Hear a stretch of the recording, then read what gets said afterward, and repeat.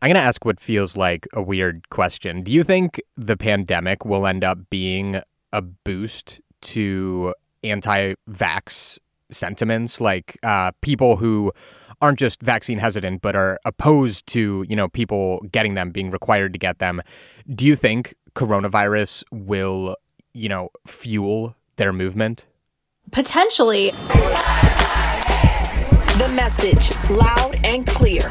Their body, their choice. A message they're calling medical freedom. Some of the people concerned packed the lawn of the legislative building today, demanding support of a bill that offers protection for people who don't want to get the vaccine. Because we're seeing so much movement in the states. I have stated I am opposed to vaccine mandates. Trying to specifically target mandates for COVID shots, but it's so much more than that, too. Private companies that had hoped to make their customers prove that they've been vaccinated against COVID-19 may have trouble making that happen. Because some of these pieces of legislation that have been introduced and that have actually advanced and passed in some places would limit the public health authorities of the governors of the public health departments in these states where, say, there's a bad measles outbreak in the future or a foodborne illness outbreak. Hey there, Pulse Check listeners. This is Jeremy Siegel, continuing our special Pulse Check series on the coronavirus pandemic.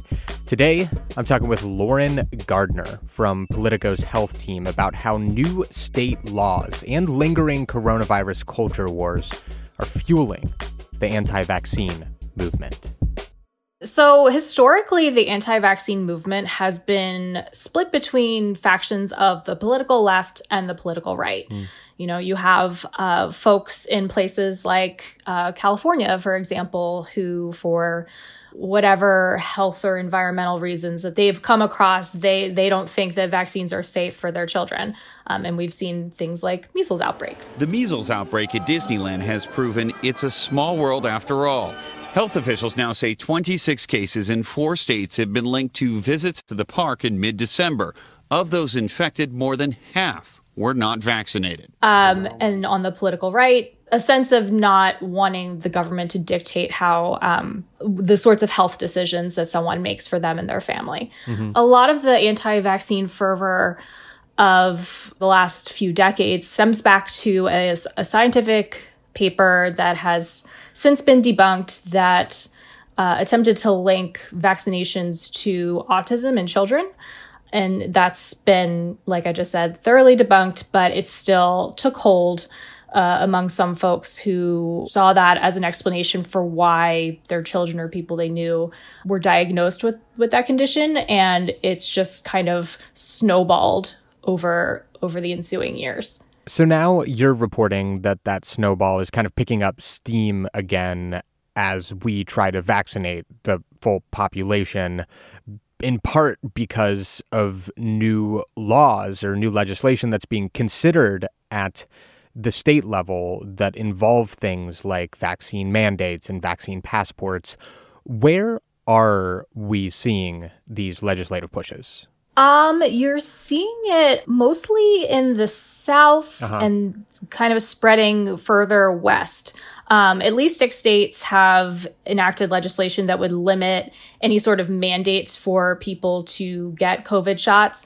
Arkansas, Florida, Montana, Oklahoma, Tennessee, Utah, those places have passed those policies. Mm-hmm. There are certain states where anti-vaccine PACs, political action committees, have gained a lot of influence over the last several years. Texas and Oklahoma come to mind. Governor Greg Abbott announced he is issuing an executive order that prohibits government-mandated vaccine passports in the Lone Star State. And so those are the places where you've seen Republican legislators in particular in those state houses embrace putting forward these sorts of bills to limit the ability of whether it's a business or a state government or what have you to require certain vaccinations from the public. Reading your story, it's also interesting how their health experts you talk to worried that this isn't just anti-vaccine sentiment fueling politics, fueling these new legislative pushes, but also the opposite, like kind of a cycle where politics have fueled anti-vaxxers during COVID in a way and sort of mainstreamed the controversy. Yeah. So early on in the pandemic, you definitely saw the anti-vaccine movement kind of take advantage of the anti-masking, anti-social distancing movements that popped up in probably every state, but obviously some more than others, and kind of mind melded with those groups to further seed their message. Over the last few years, with the rhetoric that came out of the Trump administration that sowed some doubt into the minds of some voters about the safety and efficacy of specifically the COVID vaccines, it kind of created this perfect storm for more people in states where there's already some questioning of authority of government, and also Republican state legislators who are hearing these arguments more on the conservative news outlets that they take in, and even the somewhat more mainstream ones like, say, Fox News. How many Americans have died after taking the COVID vaccines? That's not Americans who've been killed by the virus. That's a huge number. It's how many Americans have died after getting the vaccines designed to prevent the virus. Do you know the answer to that question? Do you know anything about the downside? We know a lot about the upside of vaccines. We've been completely in favor of vulnerable people taking vaccines. But what about the potential risks? You hear Tucker Carlson, questioning the safety of vaccines. That it's going to become more of a mainstream thought in those populations. And you definitely saw that happen over the course of the last year as the masks and the distancing was first up on the docket for people, because that's what we were dealing with first off. And now that we have vaccines to address the novel coronavirus, now it's shifted back to that original, for these groups anyway, their original point, which is that they don't want to see people being, quote unquote, forced to get these shots. Yeah, it's fascinating. It's like taking sort of like a fringe medical argument and attaching it to culture war political issues. Right, exactly. Do you think this is going to stick around? Because we are seeing data that correlates areas with more vaccinations to fewer cases and vice versa. And of course, these vaccines statistically are very safe and incredibly effective. Can the politics of it all stand up to the data?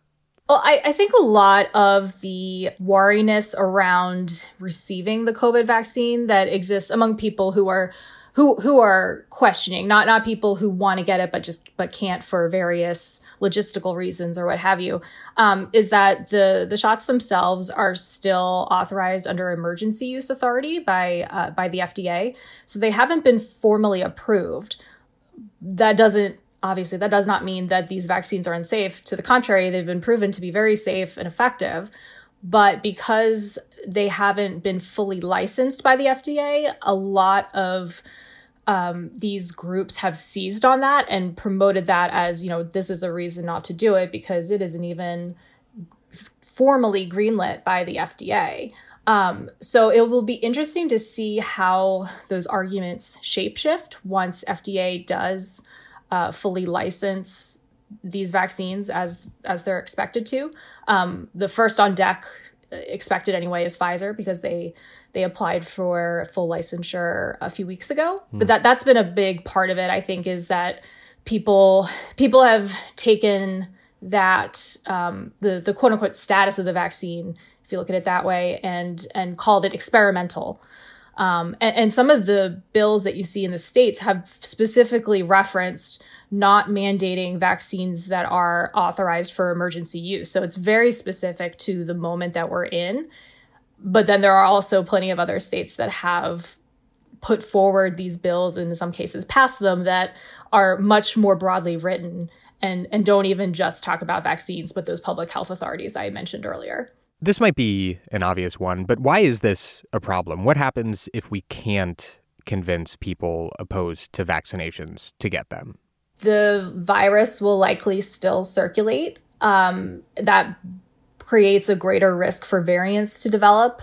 And the biggest fear amongst scientists who are studying this is that a variant will appear that is resistant to the current vaccines that are authorized for use. So that's the big concern, is that there will just be a subset of the population that the virus can continue to circulate amongst, replicate, mutate, and then potentially become a version of the virus that's even more dangerous.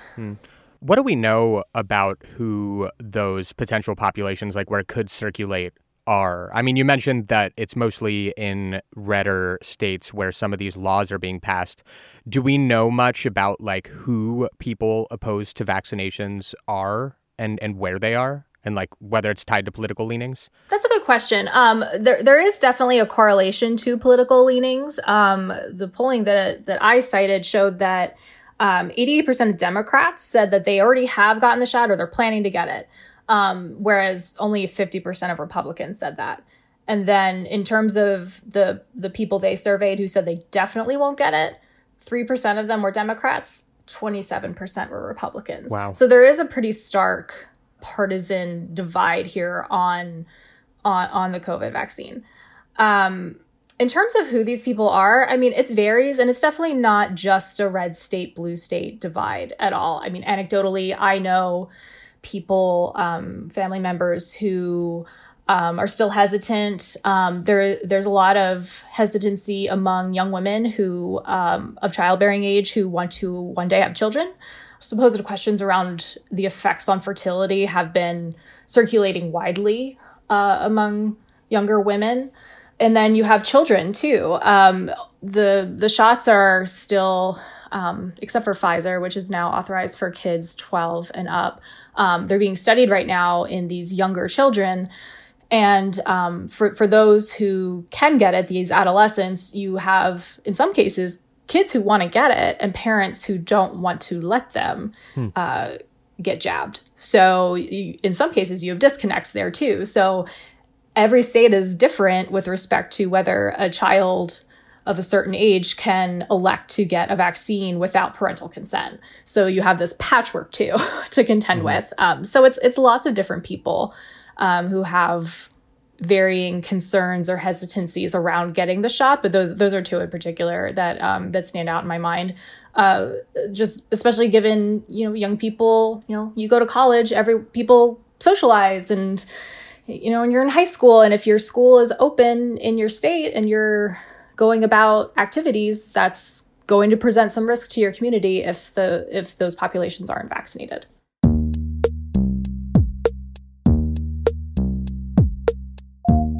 All right, that is our show for this week. I'm Jeremy Siegel.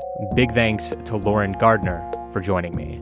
To stay up on all of the latest Politico reporting on the coronavirus pandemic and other health news, subscribe to the Politico Pulse newsletter delivered to your inbox every weekday morning.